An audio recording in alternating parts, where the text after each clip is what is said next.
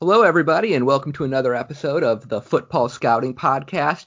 Today, we have a very special guest. We have Austin Gale from PFF. Austin, how are you doing? Doing great, man. Thanks for having me. Absolutely. So I actually had the opportunity to meet Austin in person at the Senior Bowl in 2019 or 2020 before the pandemic, and it was great hearing from him. I got great feedback about my stuff. We talked about all the processes, so it was really exciting to work something out and have him on the show. So what I would like to hear about from you first is I'd like to hear about your background and like how you fell in love with the game of football.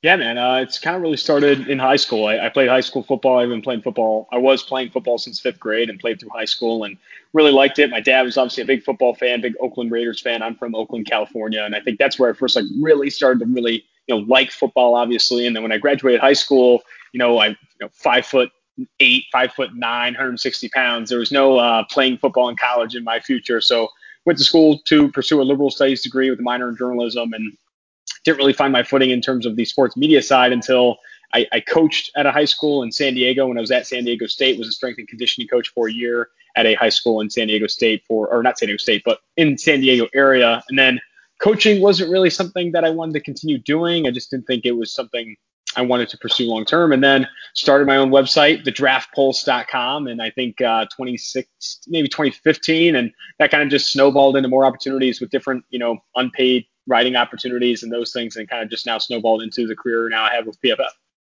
Awesome. That's really kind of great to hear about like you starting your own draft website and you just starting to write at more and more places because that's kind of similar to what we're doing over at XTB and what my kind of goals are.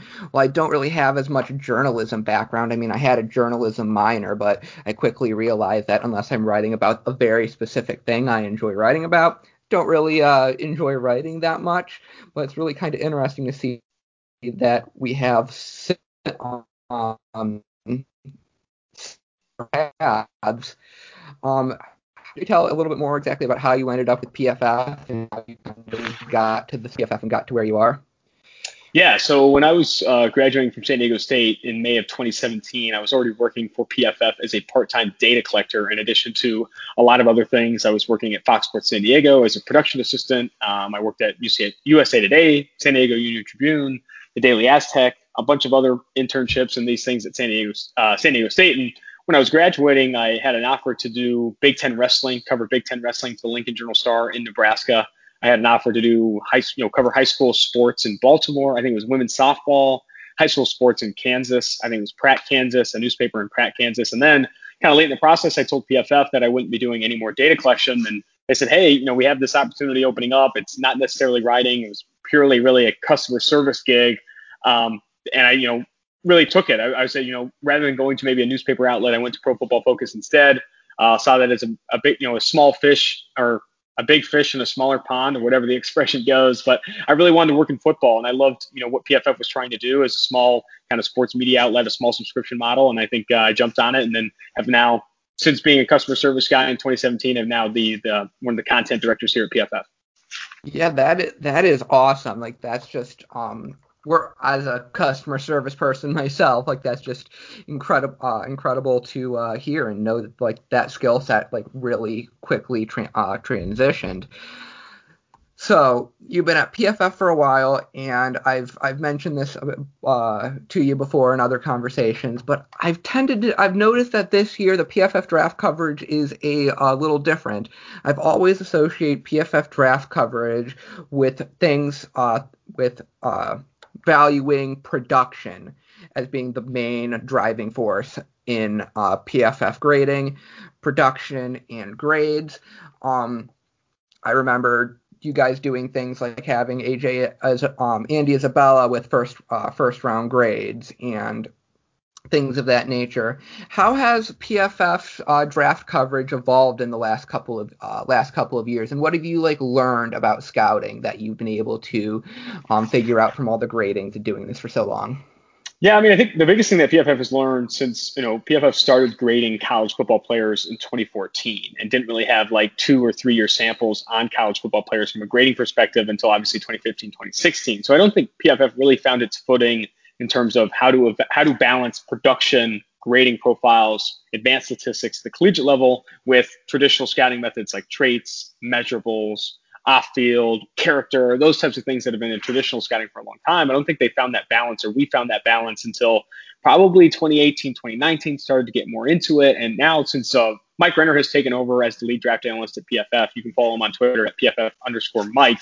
He's been doing it since 2019. And I think his first draft board, or no, I think it was 2020 actually. His first draft board was the 2020 draft board, and now obviously he is the lead draft analyst for the 2021 draft board. In the past, it was a blend of different analysts that would contribute to the 2017, 18, and 19 draft boards. Now it's kind of Mike's final call. He is the GM of PFF's draft board, so to speak. And I think what really we've learned a ton is that, traits and measurables translate. Dr. Eric Eager, who is, you can follow him on Twitter at PFF_Eric. He is the vice president of research and development here and a very big resource for NFL and NCAA teams who do a lot of evaluating talent. And he's done a lot of work on looking at advanced statistics and grading profiles and those things to see what actually translates from college to the NFL. And he's found in his analysis that traits translate. If you're 6'8", 310 pounds, and a 90th percentile athlete at Alabama, you're going to be 6'8", 310 pounds, and 90th percentile athlete in the NFL. It's not like that changes. And I think that stickiness, that stability of measurables and traits is awesome. And it's something that, obviously teams have coveted for a very long time, like arm talent, speed, change of direction ability, all that stuff. And I think where the edges in evaluation are now is finding what else is translatable, because it's not that hard to identify good athletes, especially with the combine, pro days, next gen stats data, GPS tracking. It doesn't take a rocket scientist to say that guy's a good athlete. You get all this access to measurables and those things. Where the edges are in player evaluation are, off field interviews, in my opinion, production profiles, that type of stuff, where PFF's trying to get into and find what exactly at the collegiate level can you do that is predictive from college to the NFL. Because obviously traits and measurables will dominate the conversation because of how stable those things are. Let's figure out now where the other edges are in terms of player evaluation and those things. All right, so that actually makes a lot of sense. I mean, when people think about analytics type evaluation, for years I thought like that just meant like finding ways of valuing production, but I've noticed that it has since like turned into things such as like building speed scores and using things like relative athletic scores and using athletic profiles as one of the large driving forces. So I looked through the board and found some players that I felt were not very productive according to their grades, but were higher than both consensus and what I was expecting from PFF. And I was wondering why they're so high. First guy on the list is your 40th ranked overall player, Walker Little, from offensive tackle from Stanford. Why is he so high up on the board after not playing like any games since 2018? Yeah, I mean, I think that comes back to traits. I mean, he's a former 5-star offensive tackle. He was a better recruit than Alex Leatherwood and Jedrick Wills in that same class. He is a legitimate, insane athlete, and I think you saw that at Stanford's Pro Day with his measurables and those things. We've also had a lot of conversation with Paul Alexander, who's currently working with Walker Little, a former offensive line coach and a big friend of PFF, talking about his development and what he's done. He's also been interviewed on our podcast, 2-for-1 Drafts, and talking to him about his development and those things, why he opted out, the injury he suffered in 2019. I think Walker Little, if he plays these past 2 seasons, is talked about as a top 15 player in this class. Like, that is 100% fact, especially with where after the drop off after Christian Darrisaw at Virginia Tech. I think you're talking about Walker Little as a better prospect than guys like Tevin Jenkins, Jalen Mayfield, Alex Leatherwood, Sam Cosmi. He is a better offensive tackle prospect than those guys if you didn't have the obvious injury concerns and you just haven't seen him play. When I talked to him on the podcast, he has not seen a collegiate pass rusher in almost 18 months or more than 18 months. Like, that is obviously a concern. He's not going to be a guy that will hit the ground running. So you kind of have to factor that in. Walker Little will not be Tristan Wirfs year one. It'll be very difficult for him to kind of hit the ground running in the NFL and adjust to the speed of the NFL, especially considering even the games he did play were in the Pac-12. And as we know, Pac-12 edge defenders, Pac-12 defensive linemen, outside of maybe Kayvon Thibodeau of Oregon, you just don't see a lot of talent there. Joe Tryon, obviously successful, and I think he's had some opportunities against him. Also, former Utah edge defender Bradley Anae, but still, Walker Little, one, doesn't have a ton of experience. Two, injury concerns, obviously, but an elite athlete, former 5-star recruit. Those guys with those traits are going to go highly in the draft. All right, yeah, that would make sense. I mean, I've been really big on studying injury histories. Like, it was my job. I went through and I built like an entire like spreadsheet, like keeping track of all of the injuries. And Walker Little, I mean, a whole dislocated knee. That's definitely. I graded him out as moderate injury risk. That's definitely something that's really important. But it's also something that I think is something he should be able to recover from.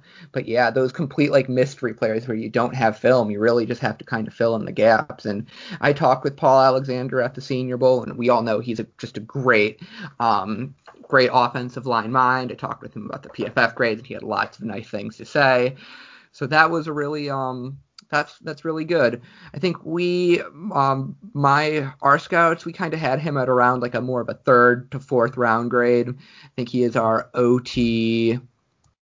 Yeah, he's our OT 16, but still going to get probably drafted 3rd, 4th. The next guy, which is probably one of the guys that we have, my group and your group has the highest disparity on, is Tay Gowan. You have him at, I think, player number 50 in the 2nd round, when our scout, who actually who played defensive back in high school and was our defensive back grader, Gates, thought he was more of a 6th rounder.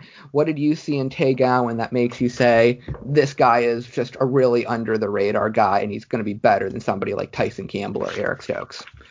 Yeah, I mean, very good athlete, good length, good production at outside corner in 2019 after transferring from Miami of Ohio. And I think it's another guy where if he doesn't opt out of the 2020 season, people are talking about him a lot in a lot better light. And I think he didn't even receive an invite to the into the combine, obviously, which was completely virtual and more of a procedural endeavor this year. But I do think Tay Gowan, massively underrated. I don't think he'll ultimately end up in the 50s on our draft board, depending on where Pro Day lines up with him. After talking to him, though, you hear about his background. I mean, he opted out of the 2020 season after obviously transferring to UCF for the 2019 season because he caught COVID-19, ended up giving it to his premature daughter, who was born only a couple of weeks before getting COVID-19, and then also gave it to his mom. And obviously opted out of the 2020 season, did not want to play with COVID-19 without knowing the effects or the long-term effects of COVID-19. So a really interesting backstory with Tay Gowan, a guy that you can't discredit in any way, shape, or form for opting out of the 2020 season. I think you see that with a lot of these guys. Rashad Bateman is another guy that caught COVID-19, lost 10 pounds, battled it for 2 weeks, ended up opting back into the season, playing for the Minnesota Golden Gophers, not putting up maybe the same levels of production you saw in 2019, but still a very talented player, a guy that will likely go in the 1st round. But Tay Gowan, man, I do think he probably ends up in closer to the 60s or 70s on PFS draft board, depending on how pro days stack out. But Tay Gowan, really underrated player, one of the better outside cornerback prospects in this class. Absolutely. And moving from one corner to another, this one was surprising to me because he actually has almost poor PFF grades, and that's Rashad Wildgoose, who we didn't even have on our board. Like, we had a guy take a quick look at him, and he said he wasn't even good enough to be like a top 400 player. He graded out as a 58.7 this year on 56 snaps, albeit, and only a 67 last year. And that's Rashad Wildgoose. What's going on with him, and why are you guys pretty much the only people I know of who are banging the drum on him? I think you're seeing a similar theme here, but that's just another really damn good athlete. I mean, a guy who had an 8.46 ROS, 5'11", 197 pounds, one of those guys that you really do like to see playing in the slot at the next level. And he's on our all upside team. It's an article Mike Reiner wrote for the PFF.com recently because he very well could not be a productive player in the NFL. He's kind of a high ceiling, low floor type of player, but you bet on athleticism in the NFL. You bet on traits in the NFL. Like I said, when I was talking to Daniel Jeremiah at the Senior Bowl, I think early in 2020, he talks about Mekhi Becton a lot. And he was one of the first draft analysts to have Mekhi Becton as one of the first 2 offensive tackles drafted in his mock draft. And he said he talked to multiple scouts, multiple coaches, and they say every single time Mekhi Becton could have a bad day at practice. He could show up, allow a ton of pressures, allow a ton of sacks. But I'll tell you what, the next day, he's going to show up 6'9", 340 pounds. He's going to be just as good of an athlete. We're going to coach the bad out of Mekhi Becton. And I think there will be teams that see Rashad Wildgoose, not in the same vein as Mekhi Becton, obviously, but a guy that has a ton of athleticism, a ton of desirable traits, specifically for slot cornerback at the next level. And Does he have a lot of good tape? Not yet. But I think at the collegiate level, you're banking on those guys getting better in the NFL, and well worth a day three flyer, in my opinion. Wow. All right. So yeah, you guys are liking athletes. I'm trying to think of like a player that's like a really good athlete that you don't have to kind of like throw you a curveball. The first guy that's coming into my head who had a really really good pro day has an incredible size and speed profile was Felipe Franks. Not only does Felipe Franks have the prototypical size, 4.6 speed, he was among the most accurate quarterbacks by some of the PFF methods that I've seen. Yet, let's see, you guys have him. Yeah, you have him like below Sam Ehlinger. Why has that not really translated over to Felipe? He just hasn't played a lot of good football. I mean, he does have good size, good athleticism, but in the quarterback position, I think it's very different. You're obviously looking for arm talent, and Felipe Franks has an absolute cannon. I mean, Felipe Franks has one of the best throws I've ever seen in college football, that Hail Mary when he was still playing for Florida. The problem is, I think, at the quarterback position, it's a little bit different in that you're not looking exclusively for traits. I think you're looking for obviously traits and then production. A lot of good quarterback play. It's one of the few, not one of the few, but one of those positions where being a good athlete or having a big arm is not going to get you the whole way. I mean, we've seen the Jamarcus Russells of the world kind of not translate in the NFL. I think he has not played enough good football to kind of consider him one of the top quarterback prospects in this class. He's also, prototypical size. That's like 6'7", dude. He's a big dude. He has like a tight end profile almost in some ways. Obviously, I don't suggest him to make that transition to tight end, but I do think Felipe Franks, you'd like to have seen him take a leap with Arkansas. You saw Florida, Kyle Trask have a ton of success with very worse tools, a lot worse tools than Felipe Franks has, but Kyle Trask comes in, has a lot more success than Franks does. That's going to knock Felipe Franks' profile. And then he goes to Arkansas, and you just expected him to be a little bit better. You expected him to take more leaps. And I still think he's a great developmental quarterback prospect with the traits he does have. I just don't think he's one of the top quarterback prospects in this class. Okay, yeah, what is it? I feel that there's like 9 quarterbacks that is everyone kind of has like the consensus as these are the guys who are guaranteed to get drafted. I mean, Lawrence Fields, Wilson, Lance and Jones, like they're the big boys, and then everybody has, or almost everybody has, Trask, Davis Mills, Kellen Mond, and Jamie Newman as the absolute. They're not going to be first rounders, they're not starters, but they're absolutely going to get drafted. And then in like the Franks book, Ehlinger and Bichelle tier, like some of those guys, I wouldn't be surprised if they go undrafted. But out of that tier, I felt that Felipe Franks would have the most upside. I do think, though, and Mike and I have talked a ton about this on our podcast. I think it's interesting that, the hit rate on quarterbacks that don't go day one is so low. I think you see like the Derek Carr and Andy Daltons of the world very much being outliers. And these guys that like have these traits and have these athleticism, it's very difficult to be that athletic and that like traitsy, for lack of a better word, and not play good football in college. Like that's one of those positions where you're given a ton of opportunities, and Franks was definitely given those. Yeah. All of the quarterbacks that I mentioned that are going to get drafted have really good traits. I mean, Newman's got a great arm and is athletic. We all know Kellen Mond has a great arm and is athletic. Davis Mills. So yeah, it's really interesting, that second tier of quarterbacks. So who are some of your favorite late round guys? I've always felt that scouting late round guys is like your next step when you are in the scouting world. Like everybody wants to scout the Trevor Lawrences, everybody wants to scout the Zaven Collins and the J.C. Horns. But being able to find like talent off of the people's top 150 boards is one of the most important, is one of the most valuable things you can do as a scout. Because if you can do that, you're going to be valuable to the NFL. Who are some people that you have earmarked either via your PFF gradings or production type methods, or with athletic profiles that aren't really getting talked about that should be getting talked about?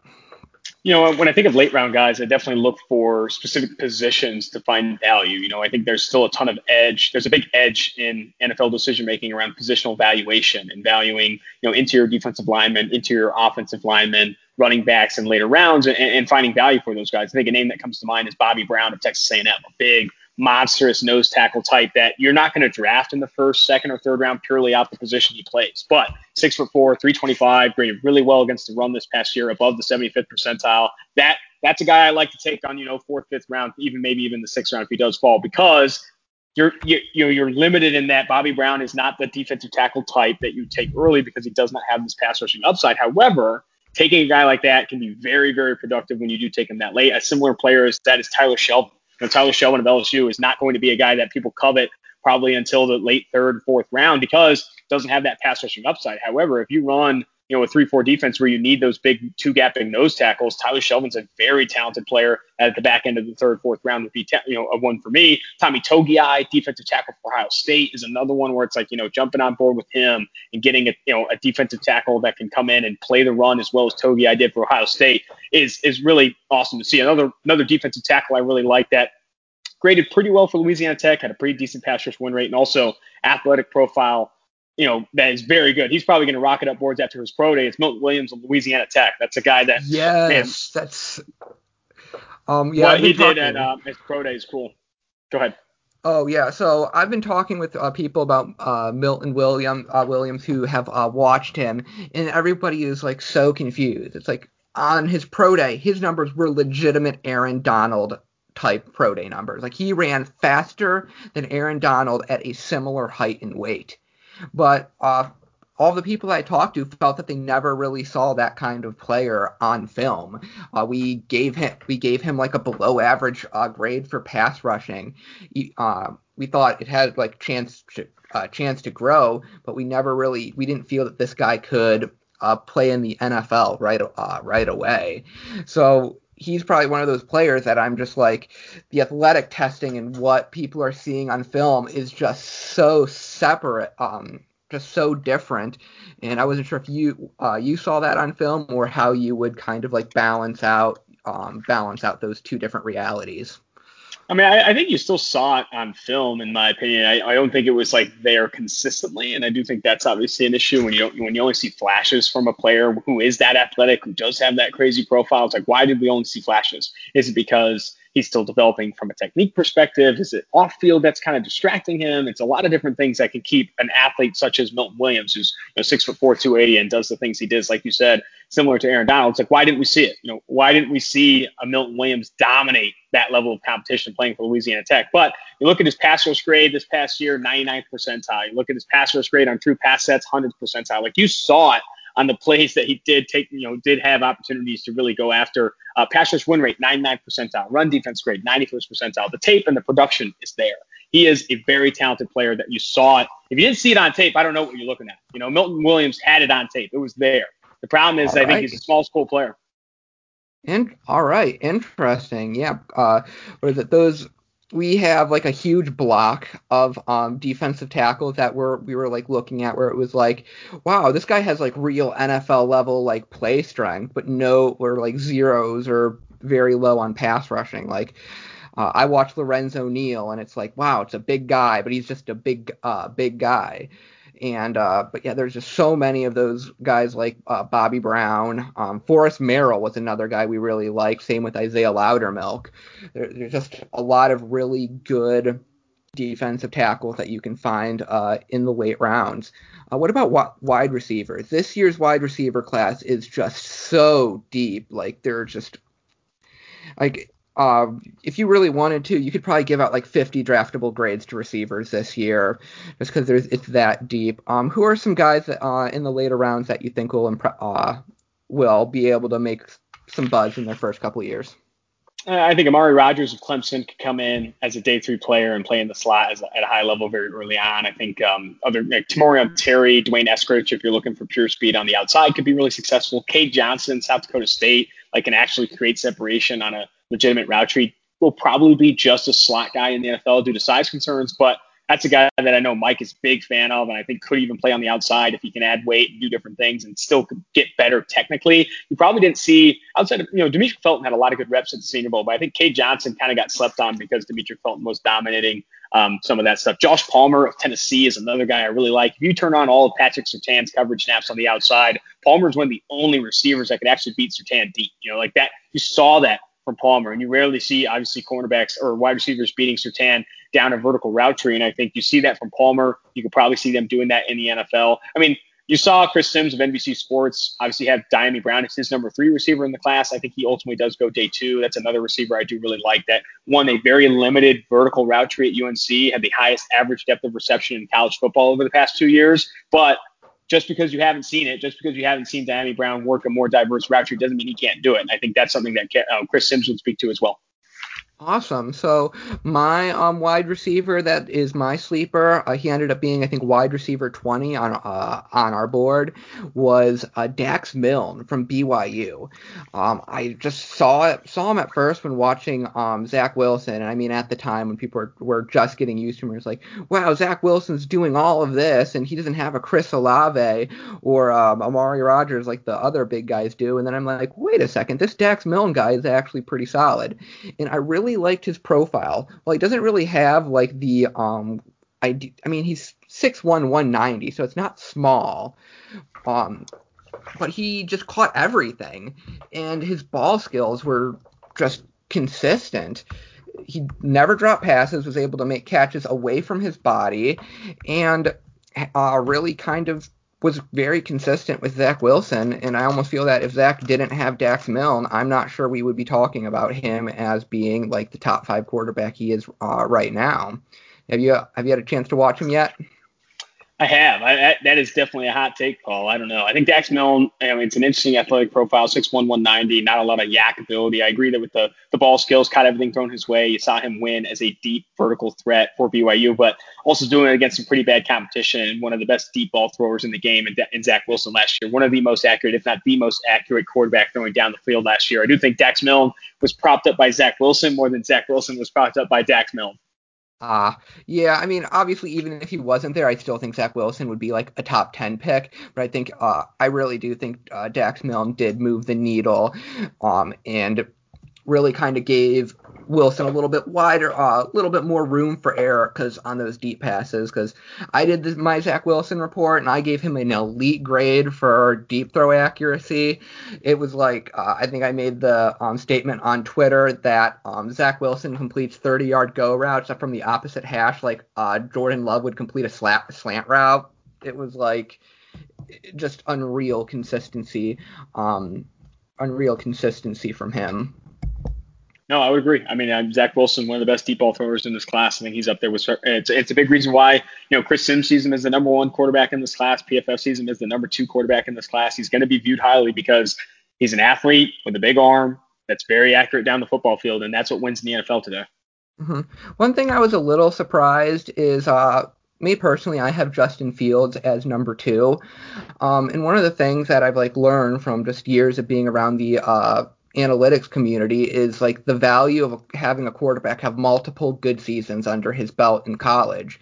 And I was wondering how much of the argument that Justin Fields has had 2 great college football seasons, and Zach Wilson has had 1 great college football season, and one that was pretty good but had some injuries and never really fully but was never as great as what Fields was in 2019. How much does the 1-year wonder factor come in with Zach Wilson?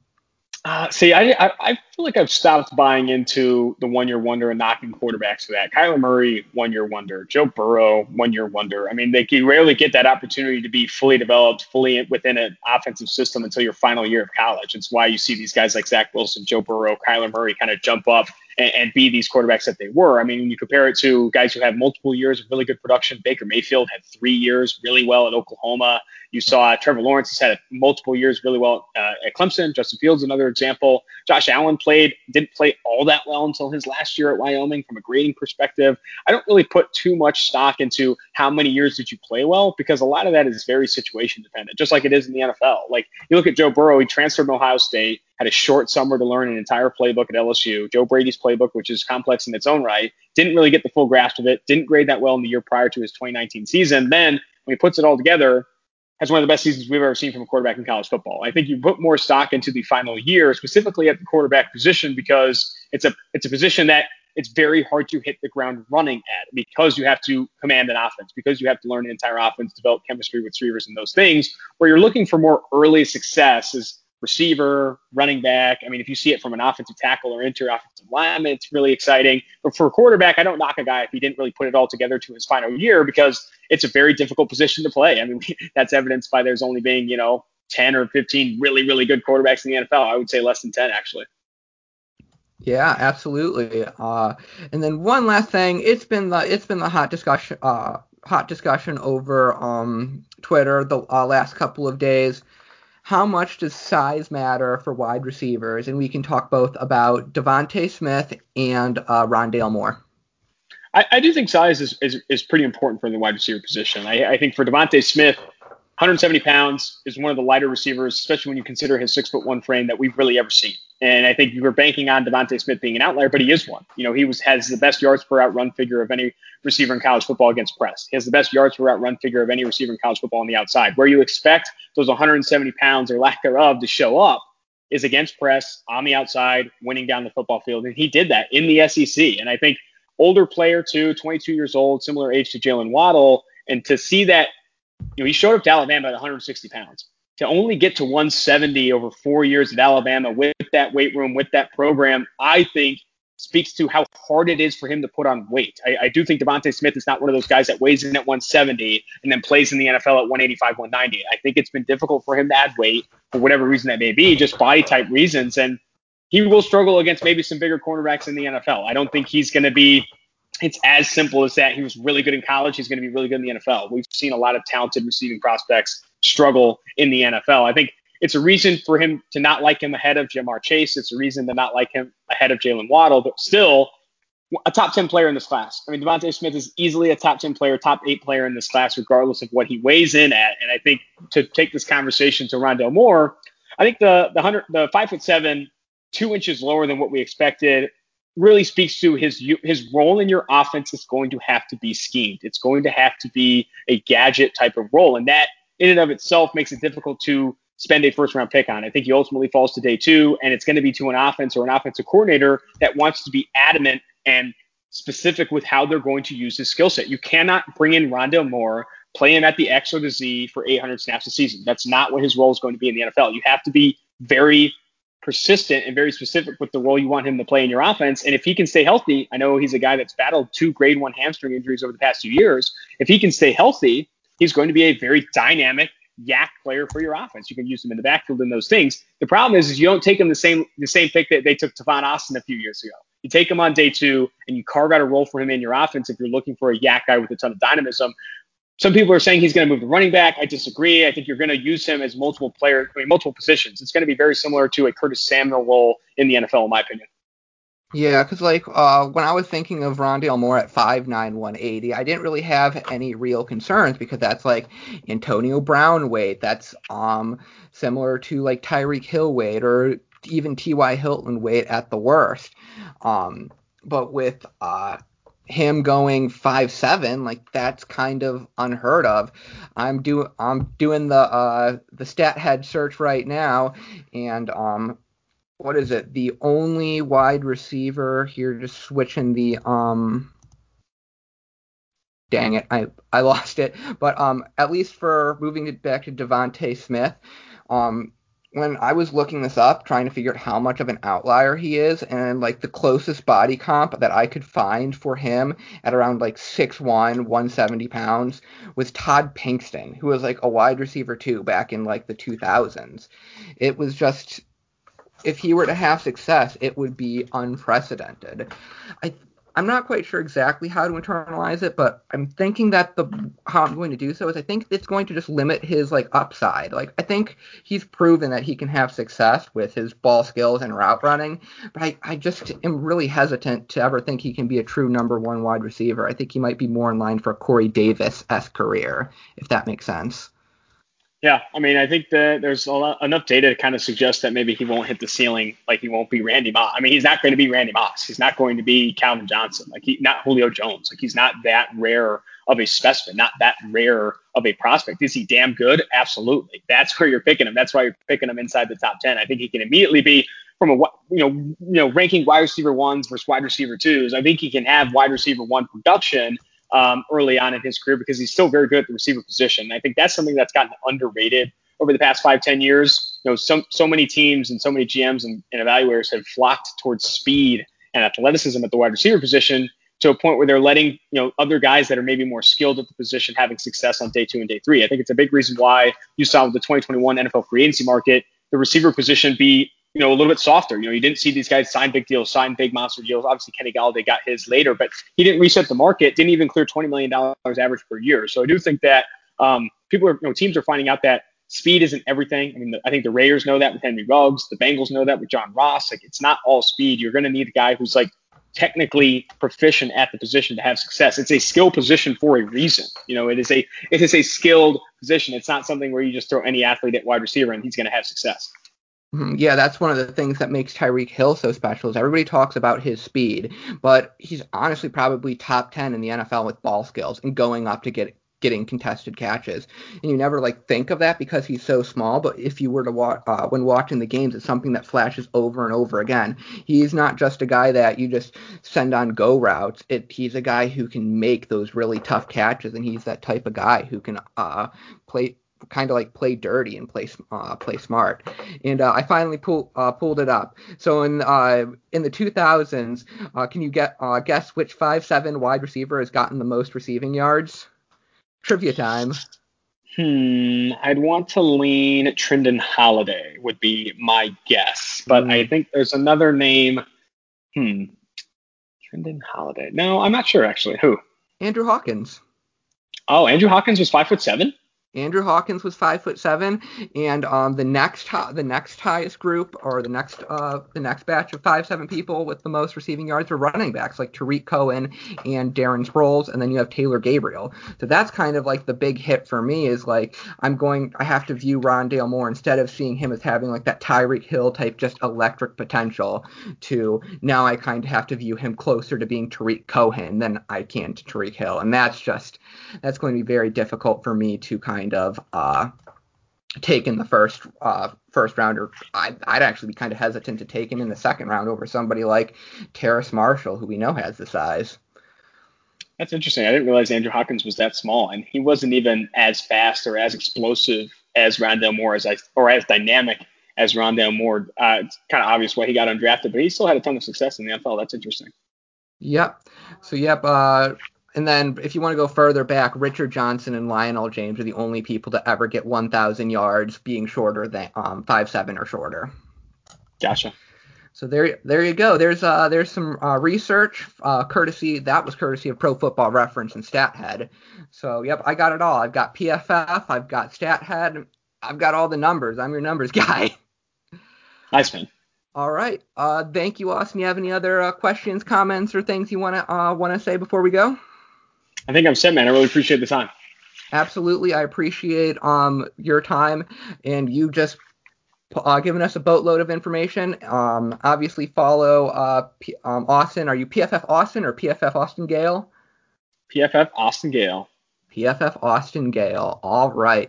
Thank you very much, and hope all of you guys have a great rest of your night.